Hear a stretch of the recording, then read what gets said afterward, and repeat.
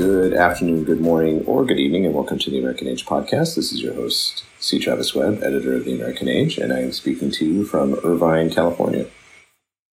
Hi, this is Stephen G. Fullwood. I'm the co-founder of the Nomadic Archivist Project. I'm coming to you from Harlem, and it's turned out to be a really hot day, about 84 degrees. High of 84 degrees. And I'm Seth Rodney. I am the opinions editor at Hyperallergic. And I'm coming to you from Newburgh, where it's probably just as hot as it is in Harlem. Yeah.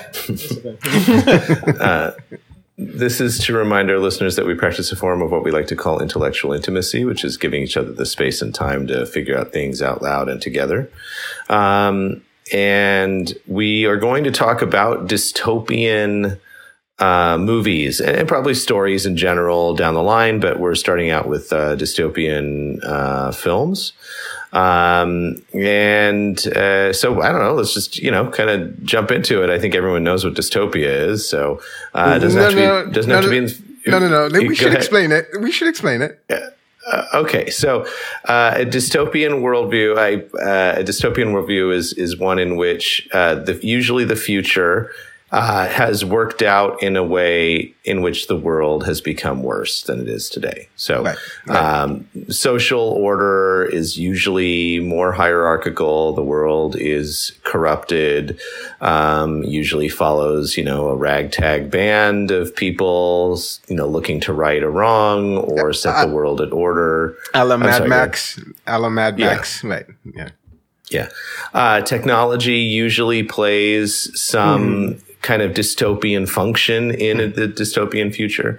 One thing we didn't, in our text exchange, did we specifically say sci-fi or did we say we didn't? Yeah. I think it was just dystopian. Yeah. What's funny is I immediately went to sci-fi. Me too. When I went to Steven? cyberpunk because I was trying to figure out the cyberpunk films that I liked.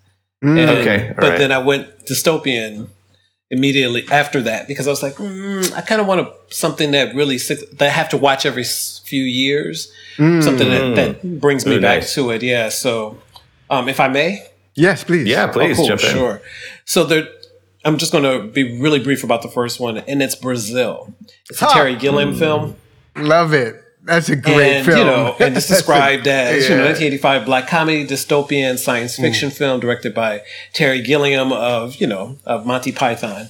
And it stars Jonathan Pryce, Robert De Niro, Kim Grice, and some other folks. But the film centers on a nondescript guy, a low-ranking bureaucrat trying to find a woman who appears in his dreams while he's working in a mind-numbing job and living in a small apartment.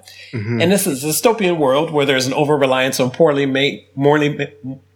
maintained machines. So there's bureaucracy, hyper-surveillance, corporatism, state capitalism, and it's reminiscent of the other film that I love, which is 1984. And it's one of the few films that I think exist. It's its own thing. The book is great. I love 1984, George Orwell's 84, but 1984, the film, it really does a great job of sinking you into a place. And it's a lot less dark comedy. It's just straight up terrible. But Brazil is darker than the 1984 film for several reasons for me. And one is that it's a satire. And they're constantly making you laugh, but it's like, this would be an awful world to live in. The guy that you're supposed to identify with, Jonathan Pryce's character, Sam Laurie. Sam is just... he's a victim of everything. He believes one thing, and then towards the middle of the film, he's like, "I'm going to stand up and be this, superhero that he is in his fantasy," and it doesn't work. It's kind of like being in the guy dreams of do sheeps dream of electric sheep? This is Philip K. Do androids dream of electric sheep? Thank you. Yeah, and that's our guy was a Philip K. Dick. So it's like being in one of those books where no way out. There's no way out. Even in your dreams, there's really no way out. So I go to Brazil because it's such a mess of a film. There's just so much going on, and it's funny, and they're facelifts. But it doesn't signify the future the way that the dystopianism in 1984 does. With the gray palettes, the clothes, there's just trash everywhere, and there's all this information getting and disinformation providing, it's all of this stuff together. Like I said, when I watch those films, I own both of those films because every so often I have to watch those films. They put me in a lovely state of being to think about what's possible in the U.S. Over surveillance, over reliance on technology, and then also just the distrust of the government. A distrust of the government. And I think that what's funny is I think about the tropes of what film does. You're supposed to identify with the lead character or characters that are trying to right a wrong. Cut what you just said, Travis. They're trying to right a wrong. We're humans. We deserve love and color and clothes that aren't gray. But most of those films that I've seen, like Terminator 2, or I'm trying to think of some of the other ones. The guy who's in the chair. Book of Eli? I didn't watch it because I'm just not excited about him. Okay. Those films don't excite me. I'm not excited about either of those characters. But guys in a chair? So this is Marathon Man. Is it Marathon Man? Oh, okay. Marathon Man. Running Man. Is it Running Man? I know it's the name of a dance. Arnold Schwarzenegger. We can sell you your dreams. Total Recall. Thank you. Okay. That's not a dance. That was a fun film. That was a fun film. Fun. Yeah. It was a fun film, and I think it stands up. The remake of it was just, it was all right. Yeah. It didn't really do it for me, but I like those films because they have the 80s optimism with that you can do anything yourself, and they're highly individualistic, but they have to overcome insurmountable odds to get something to change. And I go, oh, these fairy tales. These fairies. It's just not what, and that's why I'd rather take my stuff where it's just dead on. The guy doesn't win. I like my dystopian to be very dystopian. I don't want winners. I'm not sure why, but I think that it leads people to believe they have more power than they think they do. When they're Arnold Schwarzeneggers and they're punching people and they're, sliding down mountains or whatever. I'm like, it's fun. It's a bit of, but it doesn't take me out the way the other films do. Interesting. Yeah. Interesting. Like so that's yeah. I mean, the one where the hero wins. I mean, that's just a classic hero's journey. That's exactly. Right? I mean, that's right. That is a classic hero journey. Yes. So, although I think the other is the hero loses, and so there's there's the hero's journey that he doesn't make the journey, doesn't finish, so he doesn't overcome. I want a lot of laughing though, and a lot of that's some bullshit. That's what I want in my dystopian. I don't want. I don't need him or her them to win. I don't. Right. Yeah, it doesn't do anything for me. If they win, then I'm kind of arms folded. I'm like, whatever. I have to say I respond mostly like you do to the films you've mentioned, Stephen. But 1984, the book, I find really hard to get through. I mean, I read it and I do appreciate the writing, but it's so dark. There's no light in that book at all. I mean, the way it ends, the way it ends is by this man being tortured by the very thing that he most fears. Yes, because he dared to show like a little hope, or he wanted to love someone. Just a little. Yeah. No, it ends with a coda that turns it into a history book, as if this regime is in the past. Right. And so it ultimately, the very end of certainly the end of Winston's story is as you described it, but it's clear that this regime has ultimately fallen apart. And one can assume that because it's a history that's being written, in supposedly kind of a traditional liberal scholarly history, that society has not survived, and that something else has taken its place. Thank you. And it's the same kind of move that what's her name does with The Handmaid's Tale. The coda to The Handmaid's Tale is these sort of quite smug academics presenting this story at a conference, a story which is constituted out of this handmaid's, what do you call it? Hidden, secreted diaries.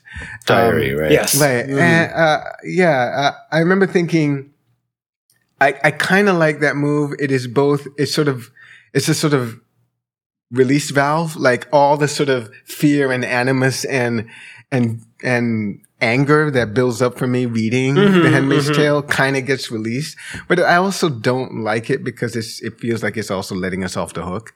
Because, I mean, that dystopia, that kind of world is possible, isn't it?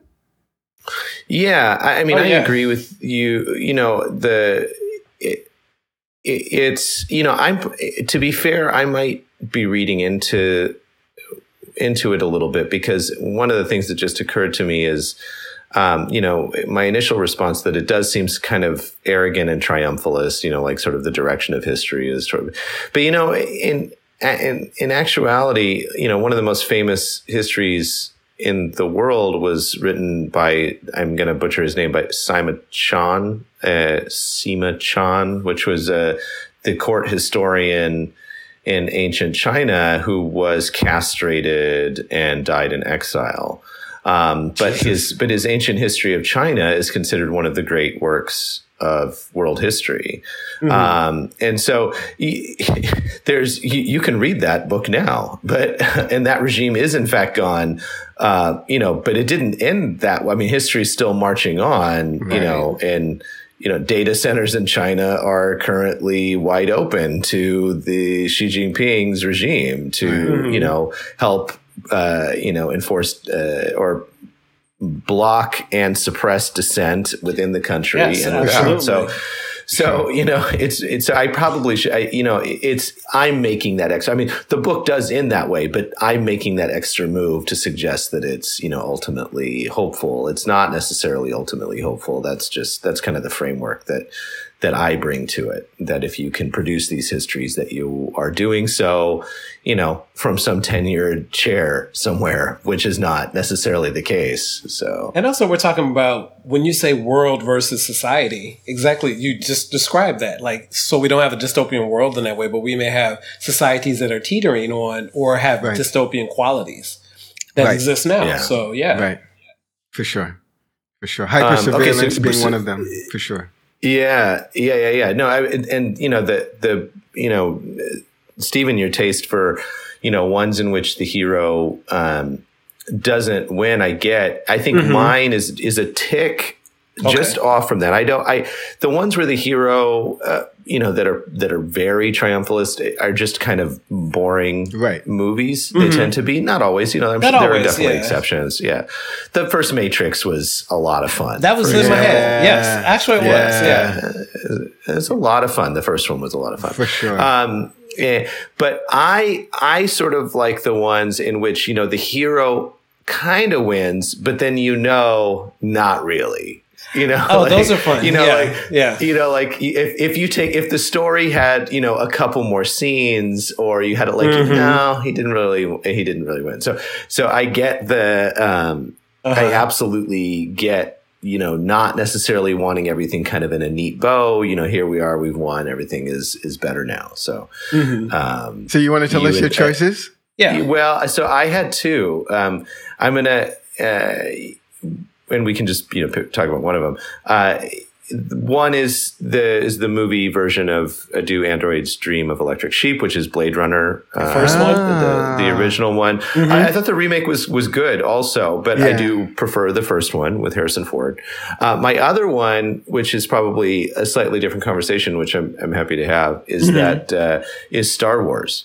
So interesting. I think Star Wars is basically dystopian.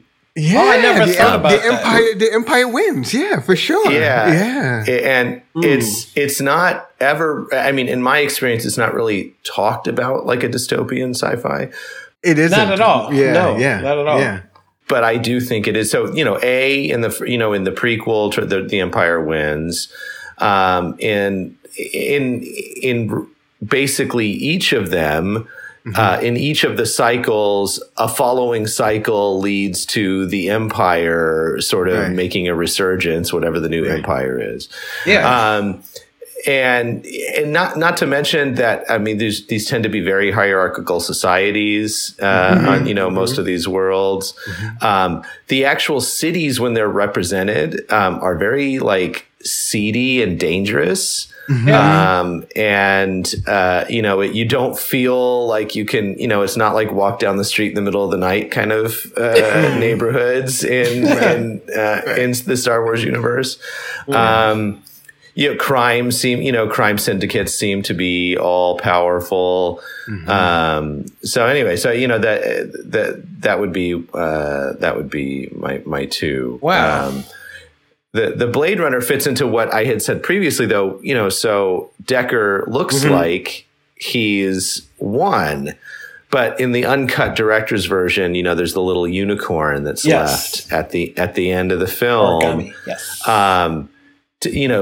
Decker is basically, the implication being that Decker is a kind of replicant, and that he's just a part of this enormous machine. Yes. And is actually, his little fantasy of, a country road and sort of living happily ever after is just some, programmed little fantasy that he's been given the space to enjoy for a few years. So. Right.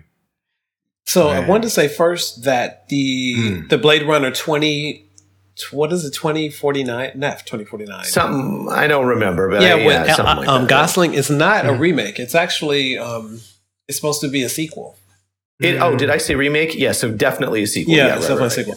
And so, like you, I remember. Okay, so very briefly, I fell asleep on Blade Runner 4 times until I read the book. And then the 5th time I watched it, I was like, wow, this is a great film. But I could not get through that film. No matter where I was, I'd be like, at home. But Do Androids Dream of Electric Sheep, I really, really, really enjoyed. But yeah, dystopian, and I've only seen one Star War, and that was the first one. And because I don't like the idea of wars in space.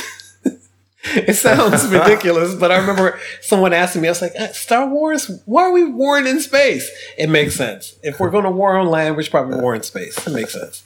But that's funny. That's funny. It's I don't remember Blade Runner very well. I mean, honestly, I think the last time I saw it was I was in my early 20s. I remember being very impressed by it. I have not read the book by Dick.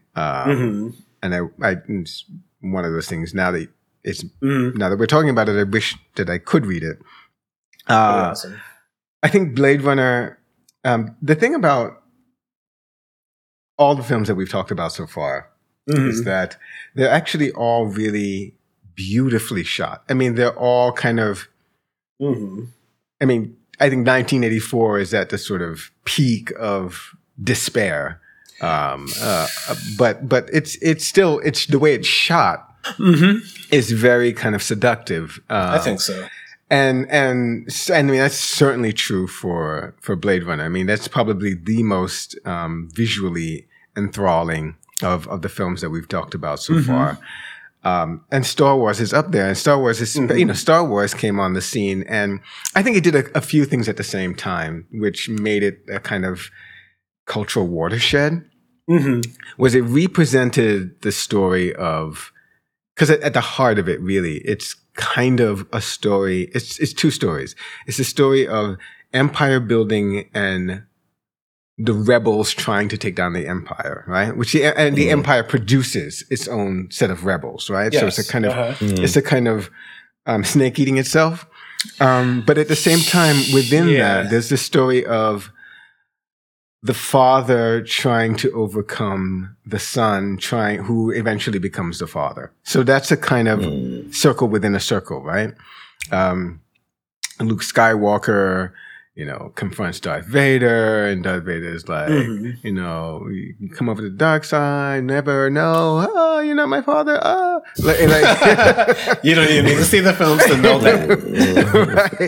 Right. But that thing of like, the organism producing its own destruction is really interesting. And then what Star Wars did was they made that cinematic.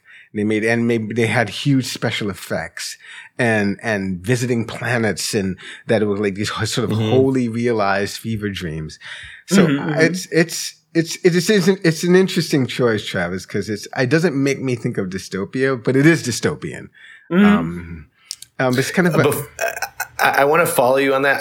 The only thing if we're going to move off Blade Runner, the only thing I have to do a shout out for one of my favorite all-time bits of trivia around a film, which is the last speech that Rutger Hauer delivers when his character is dying. I've seen stars on La La La. Yeah. Yeah, I pulled it up. So I've seen things you people wouldn't believe. Attack ships on fire off the shoulder of Orion. I watched sea-beams glitter in the dark near the Tannhauser Gate. All those moments will be lost in time, like tears in rain. Time to die. Time to die. And didn't he make that up? Yeah, he made that up. Yes, he improvised that. Oh my God, yes. That was not the original script. What? So, I'm a fan of his forever. I was like, wow. Any like just sort of like run-of-the-mill sci-fi nerd knows that bit of trivia. But, but I mean, but it is one of those things where this sort of the existential weight and reminder of life's brevity. Yep. Amazing. It's probably one of the, kind of hits the sweet spot for me as far as, his stories go. So, but anyways, I'm happy to jump back over to Star Wars. I didn't want to, I feel like if anyone ever talks about Blade Runner, they should always, pay obeisance to Rutger Hauer. I agree. I'm sorry, I agree with that. Absolutely. It's just that's stunning. Yeah. I did not know that. That's fantastic. Yeah. So, the Star Wars one. Yeah. I mean, the Star Wars one's a little, it's like I said, it's kind of a boundary case because you can make a very strong argument in the other direction. I mean, the core trilogy is, the Empire is overthrown. And in Return of the Jedi, I mean, literally, the father is fully redeemed and his ghost is standing there, like reunited with, the people from his previous life. So there's an afterlife, if you were to just take the central three films, I mean, it's hard, I think, you could maybe still make an argument, but it's much harder to make the argument that it's dystopian. But as writers have returned to that universe, its recurrent theme of kind of the omnipresence of evil and the power of the dark side, and just their representations of the world itself. There is no sense. There is no sense of like. What's the opposite of dystopian? Right? Is obviously utopian. Which is the idea that things are getting better. There's no sense in Star Wars that anything's getting better. Right. Were you about to say something, Stephen? No, I agree with you, and I haven't seen but one Star Wars. It's just all the trivia around it and all the nerdism that's happened. I feel like I can track every film. I'm like, oh, I haven't seen it, but isn't that happened there? I'd never gotten that feeling that it was a utopian. I just got it that they were constantly fighting. The resistance was always up. It was also always identified with the resistance, right? So, but and I mean that very straight ahead observation. Like, it's an ever present war. In this. I mean, which is obviously right in the name, Star Wars. But I mean, but that sort of like that's definitely a pretty dystopian, for sure. Sort of world. Even though I watch The Mandalorian is a great TV show and probably one of the best things they've done in Star Wars in a long time. But that's what the nerds say. That's what the nerds say. Well, I second it. So I mean, it's definitely it's good. Hi, and thanks for listening. That was part 1 of 2 in our conversations on dystopian stories. We hope you'll join us next week. Thanks very much.